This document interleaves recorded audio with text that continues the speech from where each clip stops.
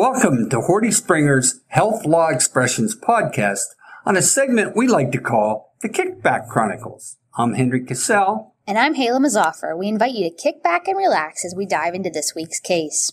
The title of today's podcast is Testing Positive for Fraud.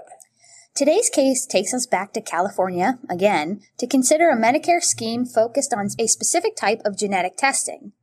Now, we've discussed the topic of genetic testing before, and we made the point to say that this is a type of testing that is fertile ground for fraud. And today's case is no different, Henry. So this particular case focuses on pharmacogenetic testing. We're just going to call it PGX testing, which is a type of genetic testing that identifies genetic variants that affect how an individual patient metabolizes certain drugs. These types of tests are used to determine whether a medication could be an effective treatment for you or whether you could have side effects to a specific medication. It's known as a type of precision medicine. As you can imagine, there are a lot of diseases that this could be really helpful for. For instance, cancer, heart disease, certain infections, and so on. It's a really innovative type of medicine that I think really helps optimize patient care. I'll tell you how innovative it is, Hala. In my now long gone days as a pharmacist, I actually took a continuing education class on this very subject, and it is truly amazing how technology can be used to design certain medications to address a person's specific genetic makeup, a true advance in medicine. However, as with many other good things in life, there are villains waiting in the shadows to capitalize on these helpful procedures, which brings us to today's case. This case involves a whole soccer team's worth of people and more companies than we can count. But to make it simple for you today, and more importantly, to make it simple for us, we will be focusing only on the most recently convicted participant in this scheme, Stephen Donofrio. And why, you may ask, are we singling out Mr. Donofrio? Because even after 10 of his co-conspirators pled guilty, and another was convicted by a jury following a month-long trial, Mr. Donofrio decided to roll the dice and take his chances with a jury. Now, judging by his being the subject of this episode on a podcast we call the Kickback Chronicles, you might be able to guess how that turned out for him. But Hala, why don't you tell us what Mr. Donofrio and a gaggle of others were charged with in this case and why he could possibly think that a jury trial might not be in his best interest? Yeah, Henry. So Mr. Donofrio resided in Temecula, California, but was a member of a company called Gene Matrix, a Nevada-based company. That's going to be important later on. So at the center of the scheme is another company called Vantari, a California-based lab that specialized in the PGX testing. Vantari used a network of distributors in order to market their PGX tests to physicians throughout the country. Unfortunately, the defendants in this case chose to market the PGX tests in what we like to think of as our classic Kickback Chronicles pyramid scheme. So the way this scheme was structured put Vantari at the top of the pyramid. They then used this network of distributors below them who secured referrals for the PGX tests, provided specimen collectors, and trained physicians' offices on DNA collection, which was just a swab of a patient's cheek. And then some of these distributors even had sub-distributors under them, the perfect pyramid scheme. So after receiving PGX referrals from their distributors, Vantari would submit claims to Medicare and private insurance carriers, first through an entity we'll call Lab 1, and then through another company called Genetic Technological Innovations, and later through even a different entity, which we'll just call Lab 2. What the government was interested in was how each distributor and sub-distributor was paid for the services they provided. Here, the feds have appeared to have taken a page out of Woodward and Bernstein's description in the Watergate saga when they were told by the witness that they would only identify as deep throat to follow the money. Because there are some things called a speaking indictment. Well, this is a screaming indictment, which the more you read it, screams follow the money. The laboratory paid Vantari for the referral of and arranging for healthcare business for which payment was made in whole or in part under the Medicare program. Vantari in turn paid its distributors and again sub-distributors for the same in a very specific way.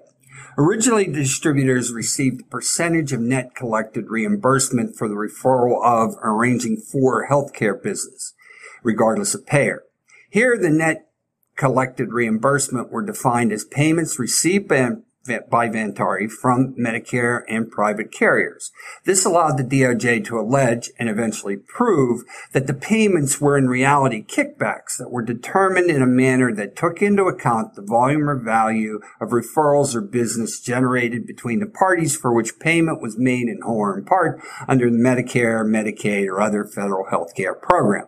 At some point, Vantari changed its commission structure so that distributors were paid a percentage of net collected non-referral reimbursements, which were payments actually received by Vantari from any commercial insurance carrier or private payer. Here, I think that they were trying to distinguish between Medicare, which clearly they can't pay a percentage of the amount collected, and non-Medicare, non-federal healthcare program payers who are not subject to the anti-kickback statute. And with all these payments, they were made under the guise of activity reports, which purported to compensate contractor representatives for various activities performed for the benefit of Vantari. And as any good company would, Vantari kept excellent records of their scheme. It recorded all the PGX test referrals in order to document the exact distributor who was responsible for each particular referral. Now, this allowed Vantari to assign, pay, and track commissions to its various distributors. Now, you may be wondering, how did Mr. Donofrio get involved in this scheme? Well, you may remember that he was a member of Gene Matrix. And around April 2014, acting on the behalf of Gene Matrix, Mr. Donofrio facilitated and got the company to enter into a written agreement with Vantari to be one of its distributors. According to the government's indictment, the agreement was specifically for the referral of and arranging for healthcare business. Now, at first blush, Mr. Donofrio appears to have been an incredible negotiator because according to the original agreement, Gen Matrix would receive 35% of reimbursement received by Vantari for Gen Matrix generated referrals for PGX tests regardless of the payer. This arrangement was later amended to give Gen Matrix 35% of net collected non-federal reimbursement received plus a monthly payment of $3,000 for each active contractor representative. The agreement was then updated one more time, giving Gen Matrix 50% of net collected non-federal reimbursements received by Vantari for Gen Matrix generated referrals, plus a monthly payment of $3,000 for each active contractor representative. As a result of this arrangement, Gen Matrix was making a nice buck. But as life teaches one, and as Mr. Donofrio learned the hard way, it doesn't matter how much money you make. What's important is how much you get to keep. And I think Gene Matrix also got into some additional trouble here because they paid a company called Advanced Life Sciences to essentially be their sub-distributor for referring and arranging for healthcare business that would be paid by Medicare.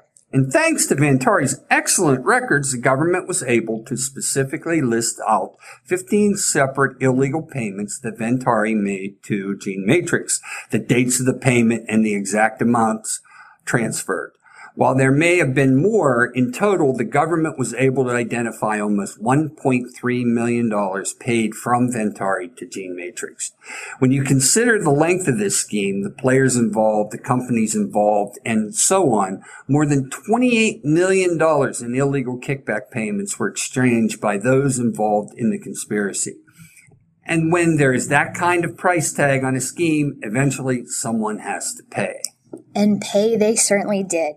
So in December 2019, 12 individuals from 3 different states were charged for their roles in this kickback conspiracy. As we mentioned earlier, 8 pled guilty prior to trial and 2 others pled guilty to related charges. Now, before Mr. Donofrio, one of those defendants even provided the government with a 34-page factual basis statement where he laid out the pyramid scheme and admitted to paying kickbacks. Now, despite this seemingly overwhelming body of evidence, not all the individuals charged copped a plea. Before Mr. Donofrio's trial in December 2021, one of his fellow co-conspirators took his case to trial. and following a month-long trial was found guilty and sentenced to 48 months in federal prison, which is pretty considerable. Now, seeing all that, I would like to think that most people would have folded and worked out the best plea deal they possibly could. But not Mr. Donofrio. In May of this year, he left his fate in the hands of a jury to decide if he would be the only one who would be found not guilty out of the 12 people in the scheme who either admitted to their crime or provided evidence to the feds or were found guilty by jury. Now, in case you have not guessed, Mr. Donofrio did not make a wise choice. Following a 2-week trial, Mr. Donofrio received the not-so-shocking news that a jury had found him guilty of being involved in a healthcare kickback conspiracy. Mr. Donofrio now awaits sentencing. We have no way of knowing what that sentence will be.